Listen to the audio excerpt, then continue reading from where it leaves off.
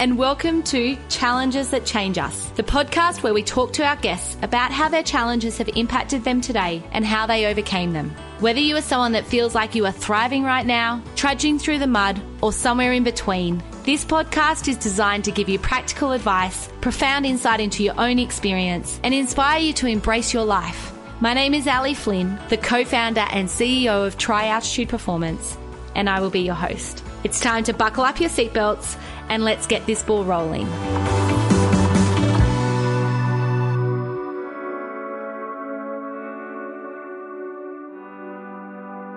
Hello everyone, and welcome back to this week's episode on Challenges That Change Us.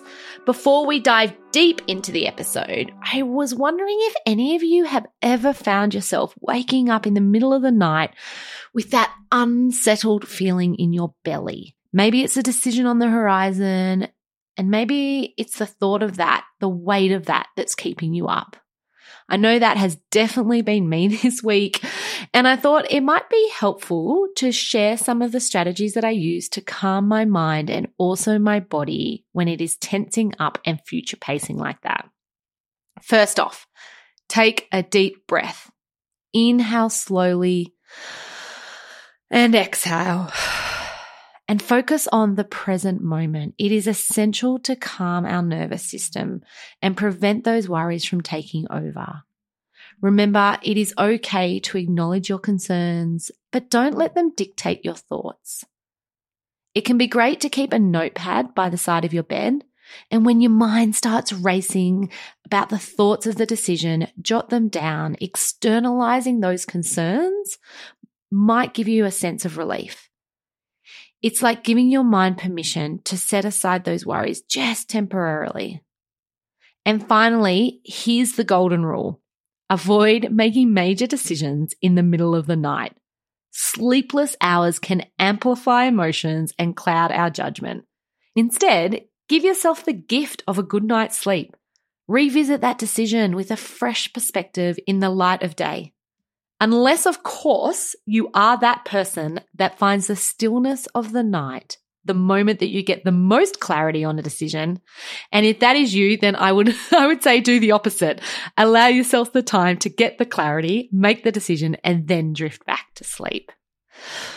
This is actually very relevant to the conversation that we're about to have here today with Sophie Scott.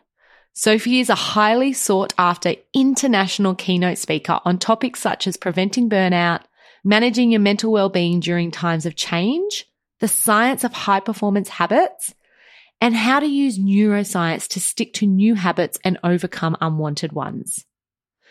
She is an award-winning journalist and a former national medical reporter for the ABC and a TEDx speaker. So Sophie now helps tens of thousands of people around the world using evidence-based science and her own personal journey. She has an extensive presence on social media. You might have already heard of her. She has been invited to speak at the World Congress of Positive Psychology and has written 2 books, Live a Longer Life and Road Testing Happiness, and has won major awards for her journalism and medical reporting, including the prestigious Eureka Award. She is an adjunct associate professor at the Notre Dame University Medical School, lecturing in science communication. She's an ambassador for the POTS Foundation, Bowel Cancer Australia, Pain Australia, and is a patient reviewer for the British Medical Journal. And that barely scratches the surface on what Sophie has achieved and how she helps people all around the globe. Given everything I just said, you can imagine the challenge Sophie faced when she realized that she was experiencing burnout, when she realized there was something bigger going on. Sophie shares how she navigated that for herself, but also as a high-profile professional. What she said to people around her, how it changed her life, and what she does differently now as a result. She openly talks about her takeaways from this experience and talks about some of the science that sits behind the strategies and tools that she found helpful. If you have ever felt overwhelmed, run down, burnt out, like your nervous system hasn't had a chance to resettle, then this is the episode for you today.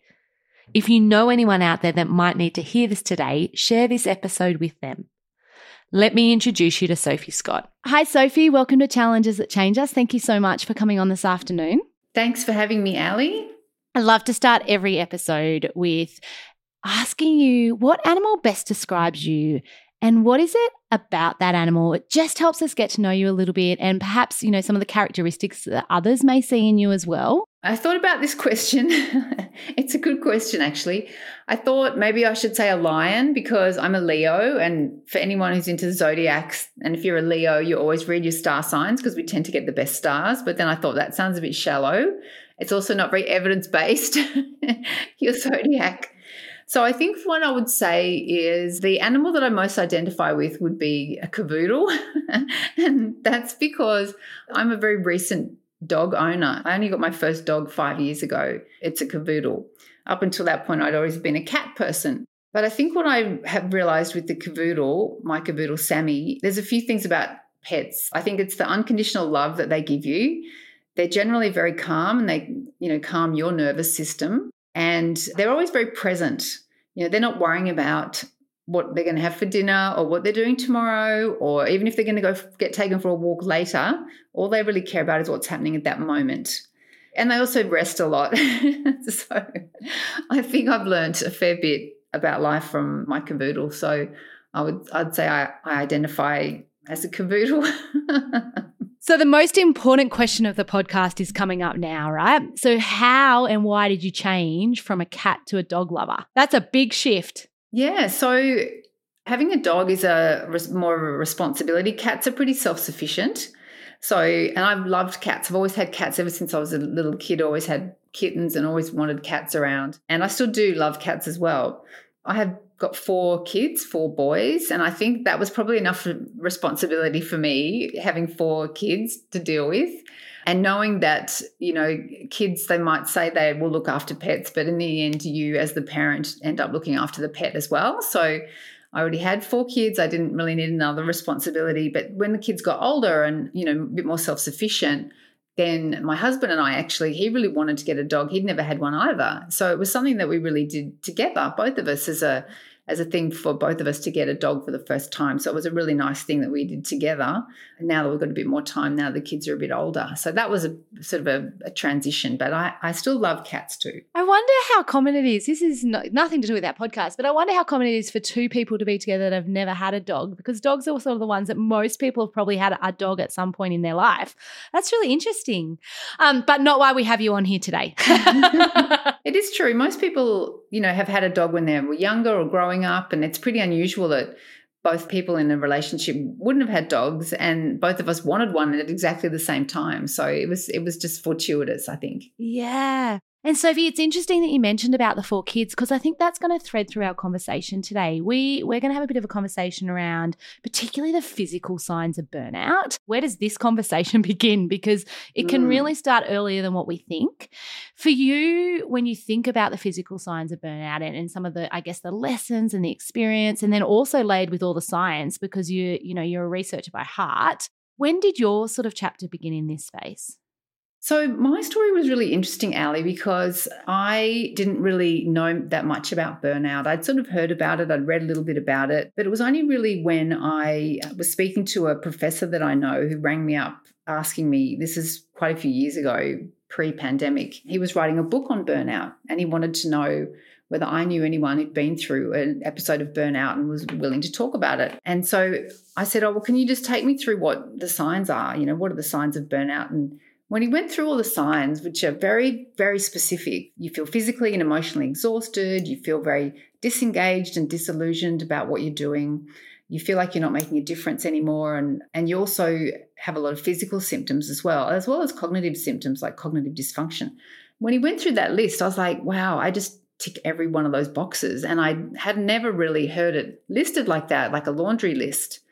And I think that for me was like, wow, a bit of a wake-up call as well. And so the thing about burnout, it's a bit like, the frog in the boiling water. It sort of creeps up on you, and it's, particularly if you've been doing a job that you love doing, generally a high-stress job, it can just happen before you really realize it. And then the reason I'm passionate about talking about burnout is I don't want people to end up where I was and feel the physical symptoms, because then you have to, really focus on recovering.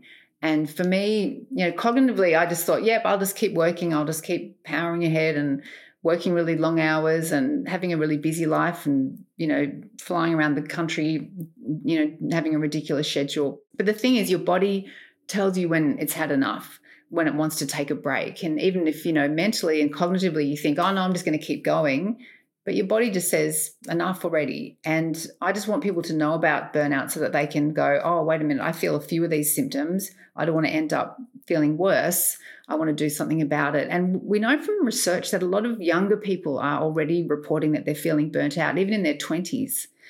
So this is not something that is necessarily just affecting people in their sort of 30s and 40s and 50s plus. Younger people are saying they feel overwhelmed, they feel stressed. And that's really concerning for me because, we want people to be in their 20s and 30s feeling like they've got so many years of productive life ahead of them and not feeling like they're burnt out and overwhelmed. Maybe tell us a little bit about what your life looked like when you said you were working and traveling and, how old were your kids and what work were you doing? Because you've had lots of different jobs over the time. Give us a bit of a kind of description of your life at that point. The main career that I had was working as a broadcast journalist focusing on health and specialising in health and medicine.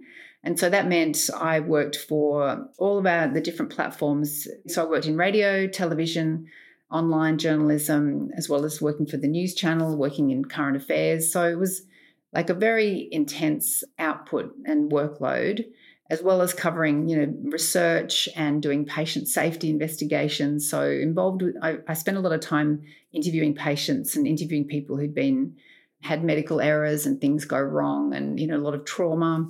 And so you have to spend a lot of time getting to know someone because you're obviously wanting them to share their story with you. And so it's quite an emotionally intense thing to do, but very rewarding on the same token. Even though it was a very full-on job, it was very rewarding as well. And so I did all that. And also at the same time, I was hosting a lot of events. I was, speaking on mental health. I wrote 2 books, one on healthy aging and one on positive psychology.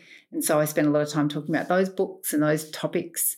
All this was happening sort of when my kids were sort of in their teenage years, so from primary school and teenage years. And so, it was a busy time, definitely really busy, a great time, but pretty busy. And in hindsight, I don't think I took enough time out for myself and didn't prioritize looking after myself. I was very focused on looking after the kids and very focused on working hard. But I think we often put our own needs to the bottom of the pile and we think, oh, well, I'll get to that once I've done everything for everybody else. And, at the end of the day, sometimes you never get to that point where you find the time to do the things that, make you feel good and that sort of fill your own cup and replenish yourself. I think the thing that was the wake-up call for me was when I started to get the physical symptoms that something was going wrong. And for me, it was I'd worked all day. I flew up to Queensland to host this black tie dinner for healthcare workers. And just out of the blue, when I stood up to the podium to start announcing the first awards, I was hit with these waves of dizziness. And I seriously thought I was going to fall over and end up in the laps of the audience. And I'd never felt anything like that before. I knew what anxiety felt like, with that sort of rush of adrenaline when you get up to speak in front of an audience. And it wasn't that. This was something very, very different and much more intense than anything I'd felt before. And so I sort of managed to get through the night and managed to not fall over and not end up in the laps of the doctors and nurses. But to me, so when I went back to see my doctors and check everything out, that was a sign to me that my body and my autonomic nervous system was just saying, enough already. And I think if you are in that sort of fight or flight and survival mode for so long, you actually get stuck in that state. And the body and the way your nervous system is meant to operate is it's meant to sort of go back into balance. So that's the way our nervous system works. Like something happens, we react or respond to it, and then we go back down and feel, relaxed again, not being up into this survival mode the whole time. After a while, your body just says, enough already. And that's what happened to me. So I just want other people to not feel like that, basically. So that's why I'm passionate about helping people. And it's so good to hear you use those words, because the autonomic system is something that I only heard about in the last 2 years. And I was like, how have I never heard of this before? And so on this podcast in particular, we've brought someone in to talk specifically about the vagus nerve. We've brought someone in to talk about the autonomic system, because it's like, for me, when I first heard about it and started reading about it, I was like, how do we not all know this? Like, why do we not all have access to this more readily and know what to do? But there was a couple of things you said there. One of them was around when you first stepped up on stage and you felt dizzy. And I guess I'd imagine that would have been pretty scary if you hadn't felt that before and it was were you scared? Yeah, well, I was just really like, whoa, what is this? I mean, like I said, I know what it's like when you have that rush of adrenaline being on stage. So I knew it wasn't that. And I know that what it's like having the adrenaline rush of like live television. Like I've been a newsreader. I was a newsreader for quite a few years. So I know what that feels like.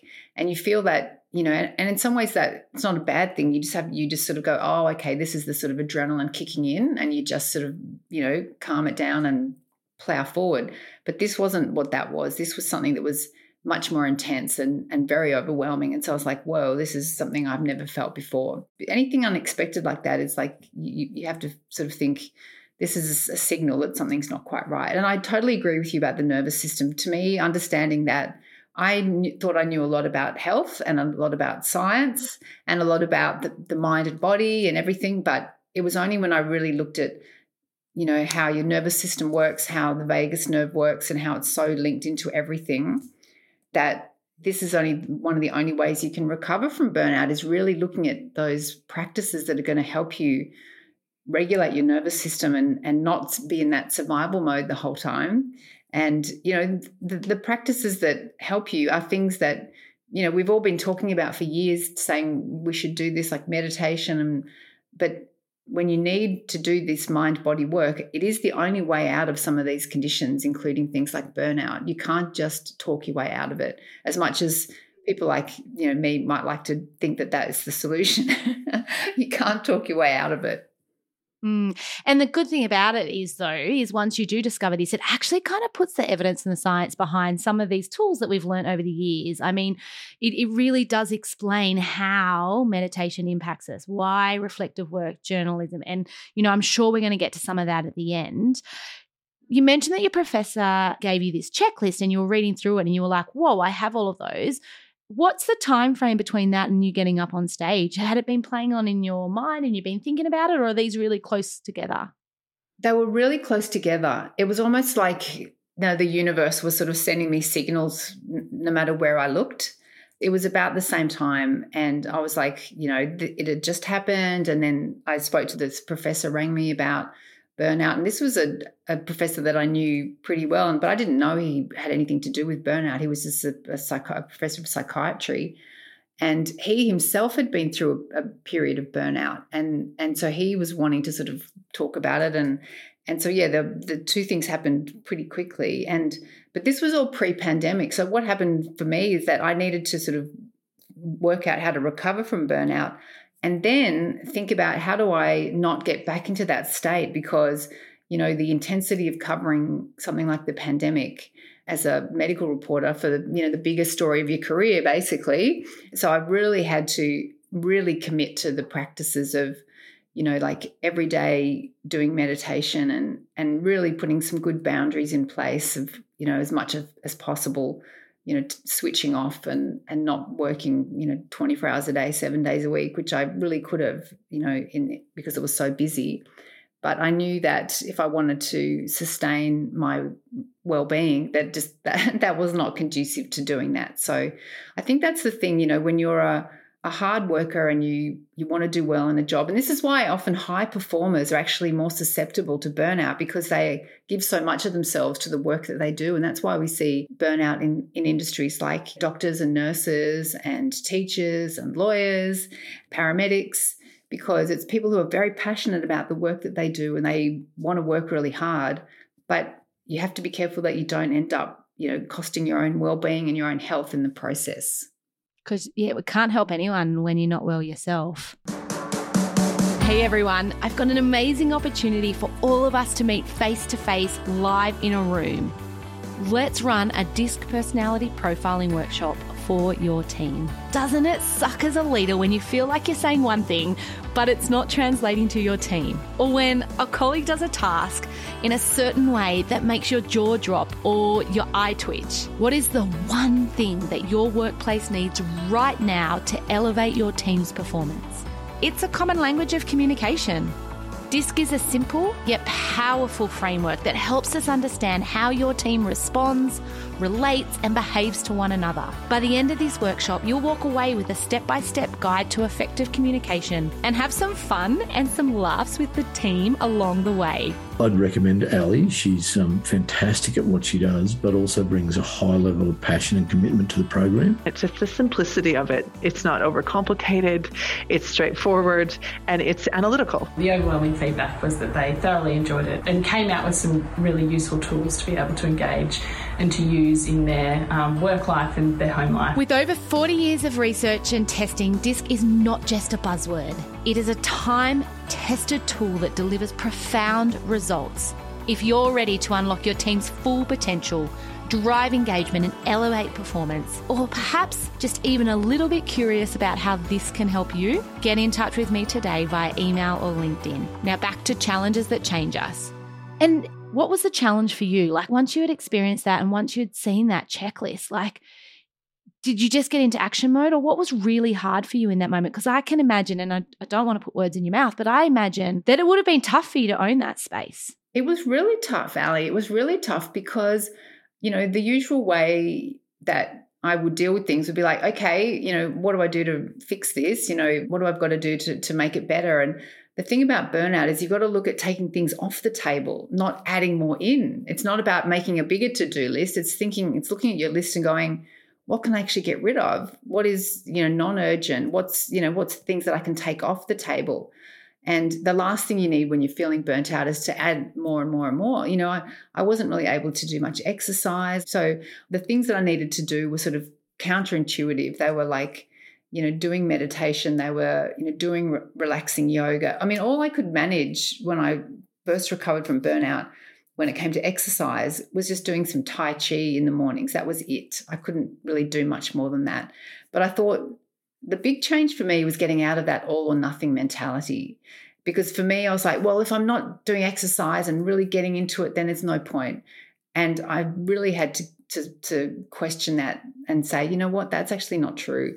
You're better off to just do something that's going to nourish your nervous system, that's going to make you feel good, that you can do every morning, rather than thinking, I'm just going to go to the gym for an hour and feel worse afterwards. So getting out of that all or nothing mindset is something that was very helpful for me. And it's something that I really still hang on to. Even today, normally I would go to a class in the morning on a Monday, which it happens to be today, but I couldn't go to that particular exercise class because I had to take one of my sons to the doctor.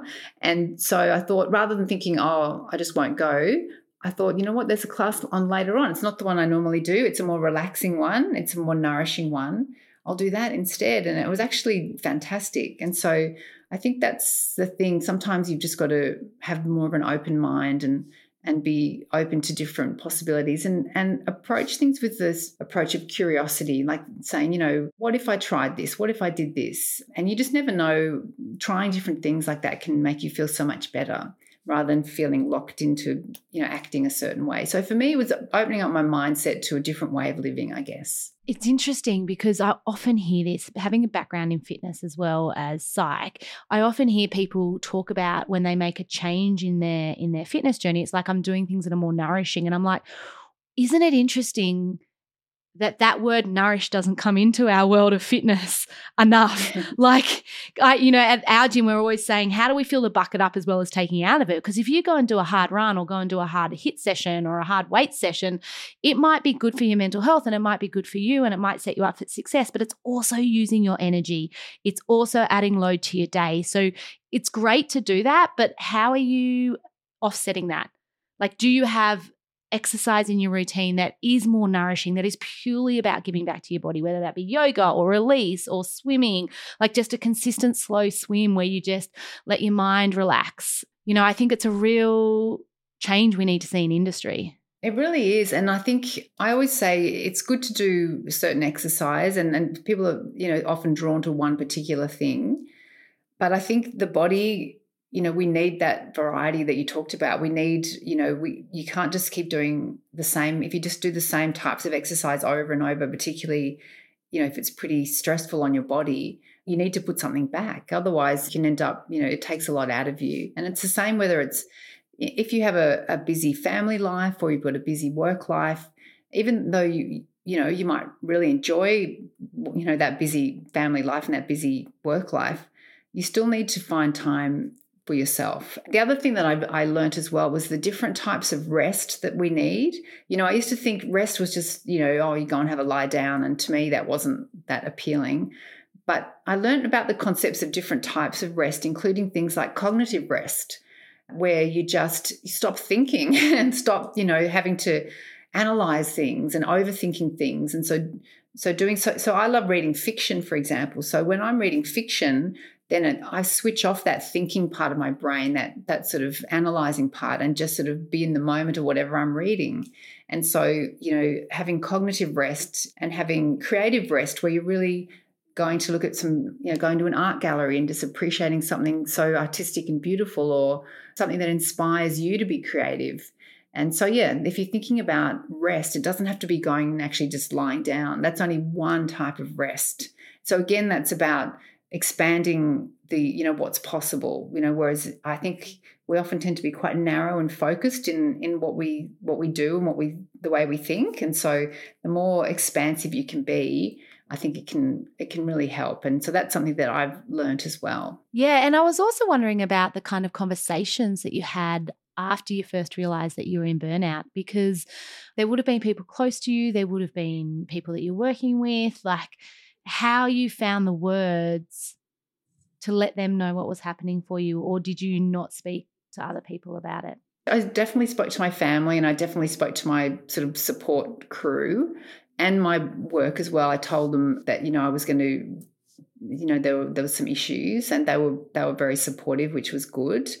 But I think it's something often, not type A personalities, but people who want to succeed, I think sometimes you do need to seek support if you are feeling burnt out. So I would definitely say do that, and I definitely did do that and have those conversations, because it's not something you can manage on your own. It's very challenging to manage if you don't feel like you have that support. So part of the solution is really speaking up and saying, particularly if it's at work, saying, my workload is too much, or I'm not getting the support that I need.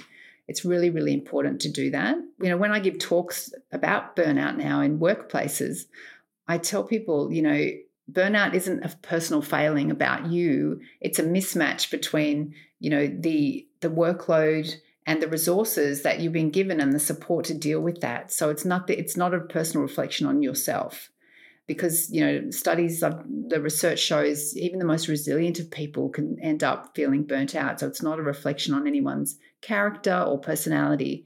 And I think for a lot of people, that's very reassuring to hear that. Well, you mentioned it earlier. If you think about it, the most resilient people are often the ones that have overcome adversity and their flight-fight responses had to be on, and they've had to be on alert for a period of time, or a very lengthy period of time. So it makes sense that even some of our most resilient people in this world experience burnout, or experience overwhelm fatigue, or have chronic illnesses that come up as a result of having to be on all the time. Exactly. And I think, like I said, I think if you're having a lot of physical symptoms, and to me, the body was a sign that, like, okay, something's not right here.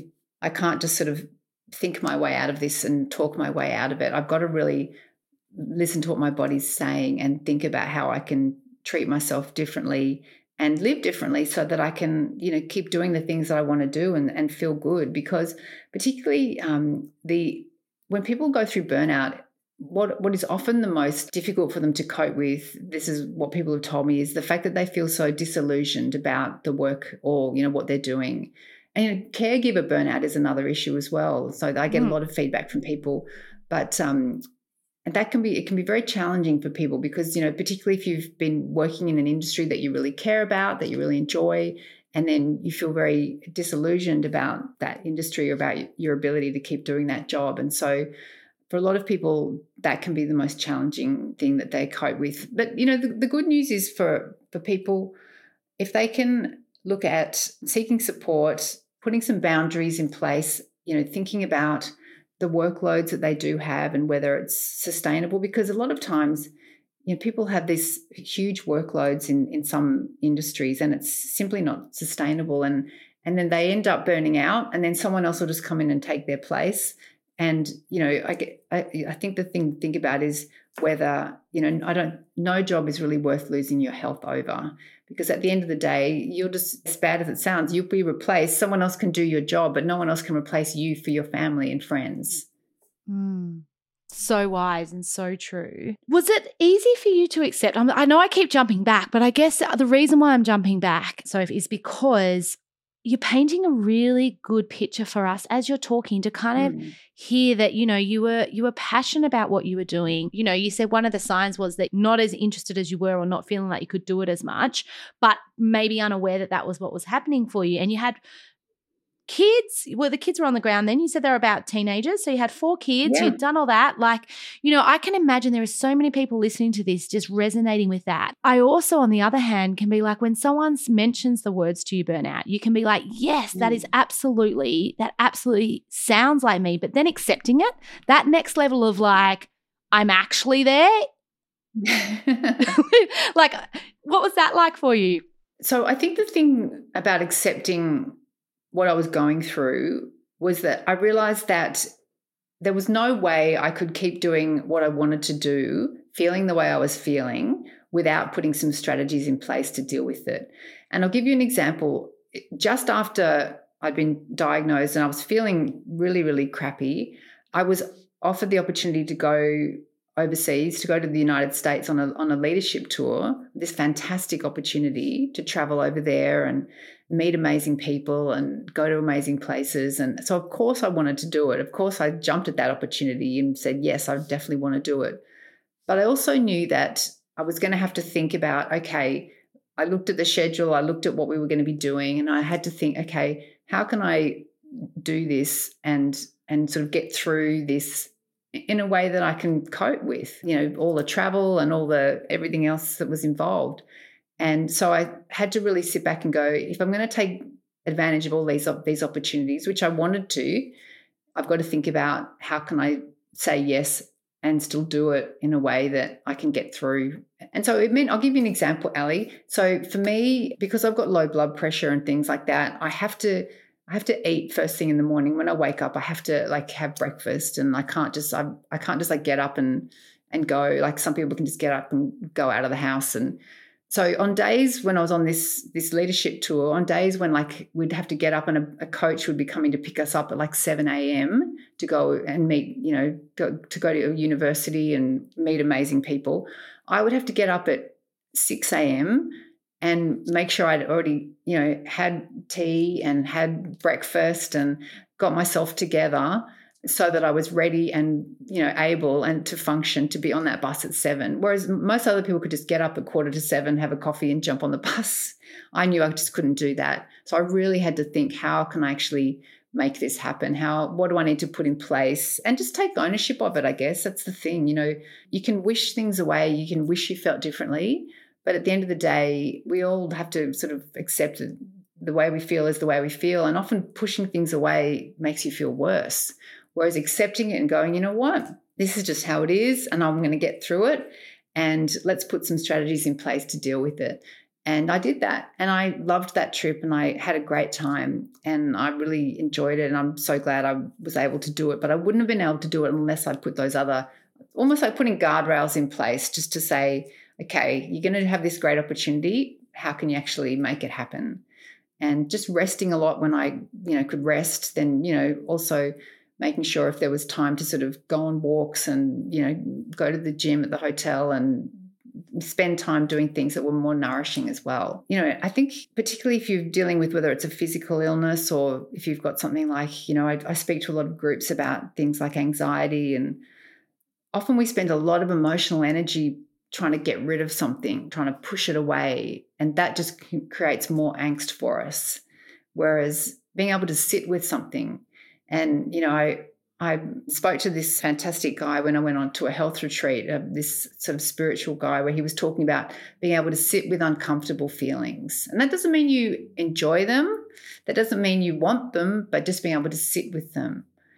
And if you tell yourself that you can sit with uncomfortable feelings, whether that's about feeling anxious, whether that's, uncomfortable feelings about physically not feeling as good as you would like, it actually really helps you to manage those sensations, because you tell yourself, yep, I can sit with these uncomfortable things, and then you realize that you can sit with them, and then no feeling is permanent. So things don't usually last. And by the time you've sort of said that you can sit with the uncomfortable feelings a few times, then the feelings are usually gone by the time you've said it a few times. And I was thinking as you said that, there was a really live example that I experienced last week in this space. I actually went to hospital. I had a friend there and they thought they were having a panic attack. They thought they were like, everything was falling apart. They felt extremely overwhelmed. I sat with them and I was listening and I just mentioned, I said, it sounds like I can hear all these physical symptoms, but it sounds like with everything that's going on, you're grieving. They were like, Anyway, a few days later, I spoke to the same girl and she said to me, I feel so much better knowing that I can just sit in my grief. Like, I'm not scared of those symptoms anymore. They come and go now. They're coming less, but it actually makes sense. When you said that, it made sense that it was actually grief. And I'm like, yeah, some of our emotions, exactly what you said, we try and compress them, we try and push them down, we try and ignore them, we try and just forget about them. And they can really start to come out in physical responses that we aren't even in our awareness, and they can look so similar to something else, and they're scary. For anyone out there that has experienced either the dizziness when you stand up, a panic attack, feelings that you're not familiar with, our first response is fear usually. It's like, what is this? This is new. Why is this happening? How do I get out of it? It's true. And I think that sort of realization that, you can sit with those uncomfortable feelings, even though they may not be pleasant, but it's actually quite an empowering feeling to tell yourself that, to say, you know what, I can sit with this, I can deal with it, I can manage it, and I can get through it. And often it can be really useful as well if you are going through a difficult period, and I talk about this when I do talks as well, is particularly to encourage people to have a growth mindset, to recognize that most of us have been through difficult things in our lives in the past, and we got through challenging periods, and thinking back to what might have helped you then, and just thinking back to the fact that you got through it and came out the other side. And that means that you'll get through this as well, even though it might not be the most pleasant of experiences, but you will get through it. And it's really interesting when I ask this question in workshops and when we go into workplaces, because without fail, everyone can think back to at least one thing in their lives, a challenging experience that they've got through. And it really helps them, it reminds them that they have done hard things in the past and they've got through it. People have said, we use this anonymous polling thing. So like one's called Mentimeter. And so it means that you can put your answer in and no one knows who's putting the answer in. I don't even know. And so people will say, I lost my job, or I went bankrupt, or my wife left me, and they remember what helped them get through that challenging period. And they remember that they got through it, and that helps them deal with whatever they're dealing with now, which may not be as challenging as what they've dealt with in the past. So I think sometimes we forget. We forget that we've been through hard things. We also don't take the lessons from other things in our life. Like when you were describing that, it's no different to when you do your first ever 5K run, right? Like you feel like you could never do that. So out of reach. It's a goal you never go. And then you cross the finish line and you're like, oh, wow. And then you go on and keep running a 5K every week and you forget that feeling of how hard it was. But you look back and you think, oh, I can do that now because I've done it once. And that's what, when you're talking about that, when we look back and we reflect on those times in our lives that we found hard, and what were the lessons we took away from it, and what were the skills that we gained through that, and what were the tools and strategies that we used, or the support that we had, it can reassure us that, yeah, it was tough, but we can do this and we'll do it again, because life is guaranteed to throw adversity at you. I always say to people, uncertainty is the one thing I can tell you is certain. It's the only thing that we know. Like, so being okay with knowing that if you really want to live the full human experience, it comes with all its colors. And some of them are really uncomfortable, like you said. We do forget the lessons sometimes. And so it is just something I think people can hold on to say, you know what, I did get through something challenging in the past and I'll be able to get through this as well. And, you know, it may not be easy, but I'll deal with it. That can really, really help you. And talking about your experience, Sophie, you started to give us an idea of what that looked like. How long would you have said when you look back to that time, did you feel like you were in burnout? That's a good question. Look, I think, like I said, it's sort of a slippery slope thing. It's almost one of those things that you don't really realize how crappy you're feeling until you sort of reach rock bottom. For me, that's how it manifested anyway. So I'd say it was certainly something that built up. I'd say not over weeks and months, but I'd say over, it was more like a period of years rather than weeks and months. I think that's the thing with with chronic stress, short bouts of stress are fine. They actually don't cause the same sort of issues that chronic ongoing stress can cause when it comes to your physical and mental health. So I think if you've been in a stressful situation for a long time, I'm talking like years and years, that's when often we start to see, the physical signs show up for people when they've been in that fight or flight for literally years and years. Whereas if it's, only weeks and months, the body tends to be able to cope a bit better. So I think it was a fair while now I look back, which is why the recovery can take a while too. And if you were to put some time frame around that recovery for you, what time frame would you put on that? Look, I would say recovery's ongoing. I think it's one of those things. It's not like I work for myself now. And so I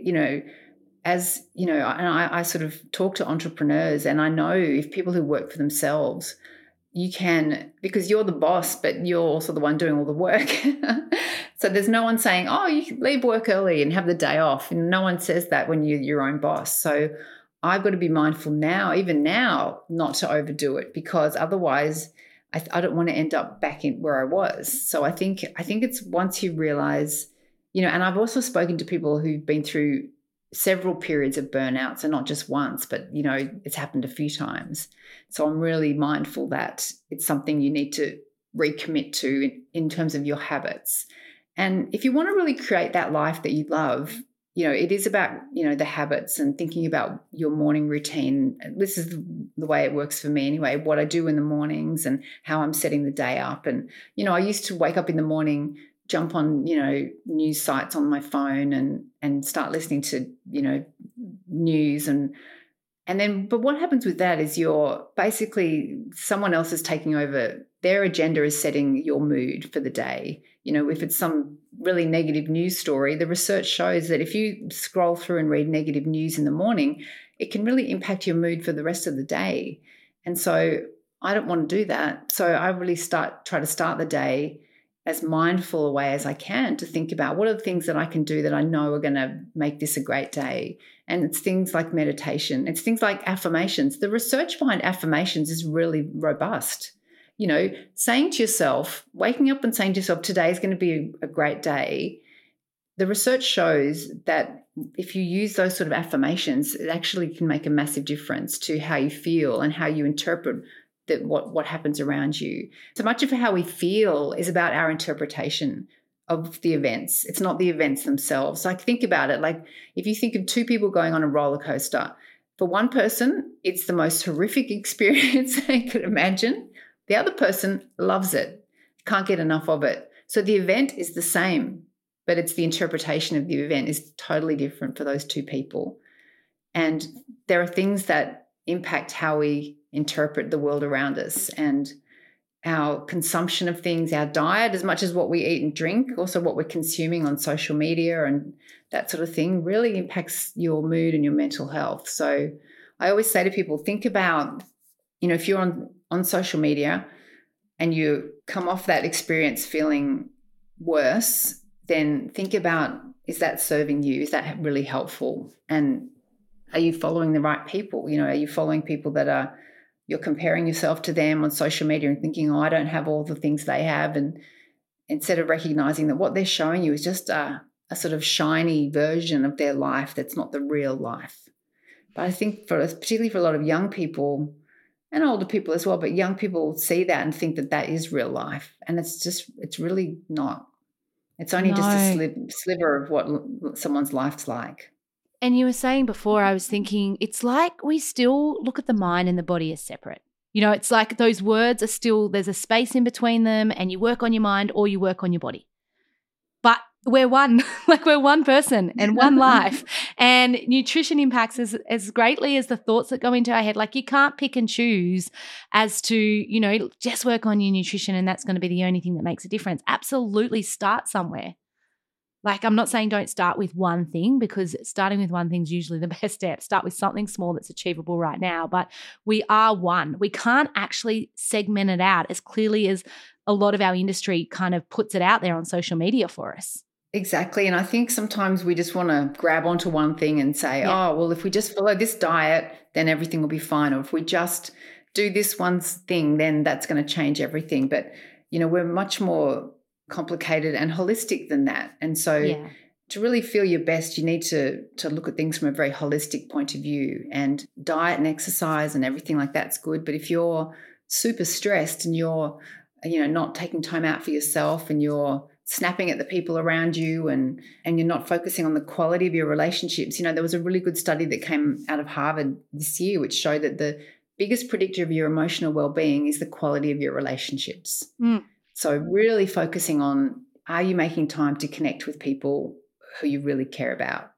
And, you know, making sure that, you know what it's like. There are some people that you spend time with where you might not see them all the time, but when you do, you have a great time and you feel really, you know, you feel like your cup is really full, and they, you know, you love their company. And just making sure that you're, you know, if you can't see them in person, at least picking up the phone and talking to them on the phone and making time for that connection, and that's something that people of all ages really, really need, that sense of connection. We're understanding so much more about the negative impacts of loneliness and people feeling disconnected. And, you know, humans, we're tribal creatures. We thrive on being connected to other people. And so making sure that you're prioritizing time for connection. It's not the number of friends that you have, it's the quality of the connection that really makes a big difference. So that's something else. That's a key part of recovering from burnout as well, is connection with other people. I get so excited when you talk about that, because that's my jam. And I'm like, I love hearing when people say that, you know, and hopefully that lands for our audience, because it's so true. So Sophie, we've talked about some strategies that you've implemented, like meditation, some of the changing the ways that you're thinking, your automatic thoughts, the nourishing exercise. We've talked about working on self-care. What for you was the most challenging one? Like when you think about the things that you needed to change in your world, or the strategies that you needed to learn to implement, or the ones that you used to think were, you know, basically a load of shit. And then it's like, whoa, now I need to like put weight to that. And what does that look like? And how do I change that? And what ones for you, like one or two of them, was really hard for you to kind of make that shift? Yeah, look, I think that's a great question. And I really do think meditation is the key. Like I wrote about meditation in both my books, but yet I didn't do it. I wrote about all the research about how good it was, and you know, detailing all the impacts it has on your mental health and your brain patterns, and, you know, blah, blah, blah. But I didn't do it myself. And it was only when I realized that you're understanding your nervous system and understanding breathing techniques and was the only way that I could really get my well-being back, was to focus on physical things that were going to make a difference, and meditation and breathing was one of those key things. And the other thing for me is thinking, like I mentioned earlier, about getting out of that all or nothing mindset and recognizing that consistency and doing a small amount of something regularly was going to be better than doing a big amount of something once a week. So 5 minutes of doing meditations in the morning was better, because it builds neural pathways. Imagine like a forest. If you think about, and this is the way the brain works, it's the same as walking a path in the forest. If you do something over and over again, the brain likes efficiency. So it likes to do things as easily and as efficiently as possible. So it's like it recognizes, oh, she's doing that meditation again that she did yesterday. Then it becomes an automatic behavior. And so understanding that was important for me, because then I was like, right, okay, so doing things regularly is going to be really important to sticking with this and doing it for a short amount of time. And that way it becomes feasible. You know, if you can't find 5 minutes in the morning, then like literally 5 minutes is all you need. It doesn't have to be half an hour or an hour. And so for me, thinking about the consistency rather than the intensity was a big game changer for recovery. And was that all or nothing mindset, thought pattern familiar to you, and were you aware of it, or was that something that came up through your recovery? I think I'd always been aware that I had that tendency, but I didn't realize how limiting that mindset was. The all or nothing mindset it really limits you, because like the example I just gave about meditation or exercise, or thinking, you know, oh, well, I can't have a perfect diet, so I'll just eat whatever I want. If that's something that, you know, you have the all or nothing mentality. Some people are like, oh, I'll try to eat well all week, and then but Friday comes around and then they'll think I'll have a few drinks, and then they eat food that they don't want to eat, and then they think I'll just have whatever I want on the weekend. And so rather than thinking, you know what, you know, having more of an 80-20 view on things and thinking, you know, you don't have to be perfect, you don't have to eat perfectly. So for me, yes, it was understanding that the all or nothing mindset is very limiting. It limits your options. It limits your chances of feeling great. And so once you can get out of that all or nothing mindset, it is really a pathway to well-being and to feeling so much better. And I also just want to reiterate when we heard you say around that meditation, because I think I've experienced this and I see it so often where we intellectually know it, right? Nutrition's the best. We intellectually know that we need to eat salad and veg and fruit, and yet we don't actually do it. And often people are like, well, why not? You know, why can't I do it? And what I heard you say was you actually took action. You actually just started doing the thing. And then you started doing more of the thing over and over and over until it kind of really settled in your soul as something that was really beneficial for you. And now it almost sounds like you can't do without it because you've seen the benefits. Exactly. It's a bit like experiential learning. It's like if you actually do it and just keep doing it. You know, it's a bit like the Nike slogan of just do it. Often, you know, lack of knowledge is not the problem. You're exactly right. We know what we should be doing. We know the benefits of all these things, but for whatever reason, we just don't do it. But then once you do it, then you start to see the benefits. And that's why I'm really passionate about wanting to share this knowledge with other people, because I want other people to understand that, you know, even doing 5 minutes of something every day will help you feel better, whether it's 5 minutes of meditation and 5 minutes of getting out and getting some sun first thing in the morning, you know, 5 minutes of picking up the phone and connecting with someone that you really enjoy their company and haven't seen for ages but are thinking about them and just wanted to ring and say hi. All those things will make a massive difference. But often we just, you know, we intellectualize and think, oh, it's probably not going to make a huge difference, but it actually does. And then you start to feel better, and then you get that momentum, and so then you do want to stick with it. So it is good. It is, and it becomes an automatic behavior, and you don't have to wait for motivation. Then you just do it as a matter of course. So the other thing for me is thinking about the people that were around, but also like what you're reading, what you're listening to, particularly with podcasts. You know, everyone's, you know, like we're on a podcast now, everyone, you know, listening to podcasts where you're going to feel uplifted afterwards, where you're going to feel motivated, where you're going to feel like inspired. That's a worthwhile use of your time. And so I'll do that as well. Like I'll think if I'm feeling like my energy's flagging or my motivation's flagging, I'll think about, you know what, I'm going to just listen to some music that's really uplifting, or put on a podcast and feel so much better afterwards. I'm thinking about your 4 boys, right? Like we're having this beautiful conversation, woman to woman. I'm like, you have 4 sons in the house. What message do you have for them? So something that I talk to them about, and I, you know, talk to other people about as well, but with the kids, I always want to just check in with them and get them to check in with themselves as well. Often, you know, if you're really busy and like, you know, what Brene Brown calls being in the weeds of things, like you're right in the weeds of something, it's really good to step back and take a broader view, take that bigger perspective and ask yourself, you know, what's working in your life, what's not working. And if you're feeling overwhelmed, think about if you say yes or no to this will it matter when you're 80? Will it be something you regret? And really putting things into perspective. And so that's something that I encourage them to do, is just to sort of take that longer view of the world rather than being so focused in on what we're doing right now, because that can sometimes give you that sense of perspective that we sometimes, all of us, forget sometimes. And so people are going to want to know where they can find you, right? Like they're going to be like, oh, how do I find out more about this? I know you've got some exceptional content on socials. If people are thinking, let's go look, where's the best place for them to look for you? Yeah, look, the best is probably the website, which is just sophiescott.com.au. And I've got a YouTube channel, and I send out a newsletter every 2 weeks where I talk about all the same sort of things we've talked about today. So really looking at all the evidence to do with mental well-being and the way people can really focus on the habits that are going to really help them feel the best. Awesome. And I love to finish every podcast with asking who or what in your world truly makes you belly laugh. And I think this is a beautiful question because we haven't touched on humor today. And I'm sure you'll agree that that is a huge component for well-being, which is why I ask this question at the end of every podcast. Yeah, that is such a great question. So I think the thing we don't realize as adults how much kids laugh compared to adults laugh. And so for me, the things that make me laugh will be, I love comedy shows. And so I love watching comedy specials. So my husband and I will sit down and watch. Actually, we've just started re-watching Seinfeld.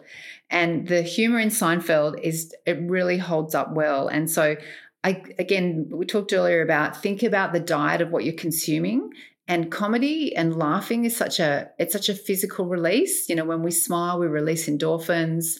And so, making sure that you're factoring in that sort of content if you're not just watching crime shows and things like that. And because watching comedy, laughing and smiling, you will feel so much better afterwards. So for me, it's going back to the classics, and at the moment it's Seinfeld. So good. And also that you can watch it together, because then there's that connection piece as well. It gets both. Exactly. Thank you so much, Sophie, for coming on today. I know there'll be so much value in this episode for everyone that's listening. And, don't be afraid, guys, to shout out to Sophie. Let her know, on her socials and stuff. Let her know what you took away, but also in our Facebook group, Challenges That Change Us. It's a really good place for us to know what you're taking away from these conversations.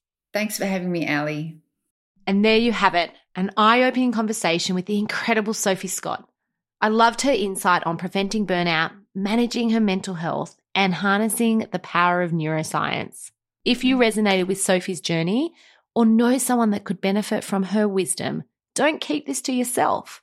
Share this episode with your friends, family, and colleagues because, let's face it, we all encounter challenges, and Sophie's story might just be the conversation that someone else needs to hear today. I also want to invite you to subscribe to Challenges That Change Us so that you never miss an episode. Plus, come over and join us in our Facebook community. All you need to do is look up Challenges That Change Us on Facebook. We would love to see you there. Your feedback is what fuels our mission to bring you meaningful content. A huge thank you to Sophie for sharing her experience and expertise with us. Remember that you have the power to make a positive impact on your own well-being and the well-being of those around you. Have an awesome week, everyone, and I will see you all next Monday. Thank you everyone for listening and taking the time out of your day. I believe we can learn so much from connecting with other people's experiences and stories. I hope you've gained some strategies and insight from today's episode. You can gain more by joining our Facebook group, Challenges That Change Us, or next week we will return with another episode.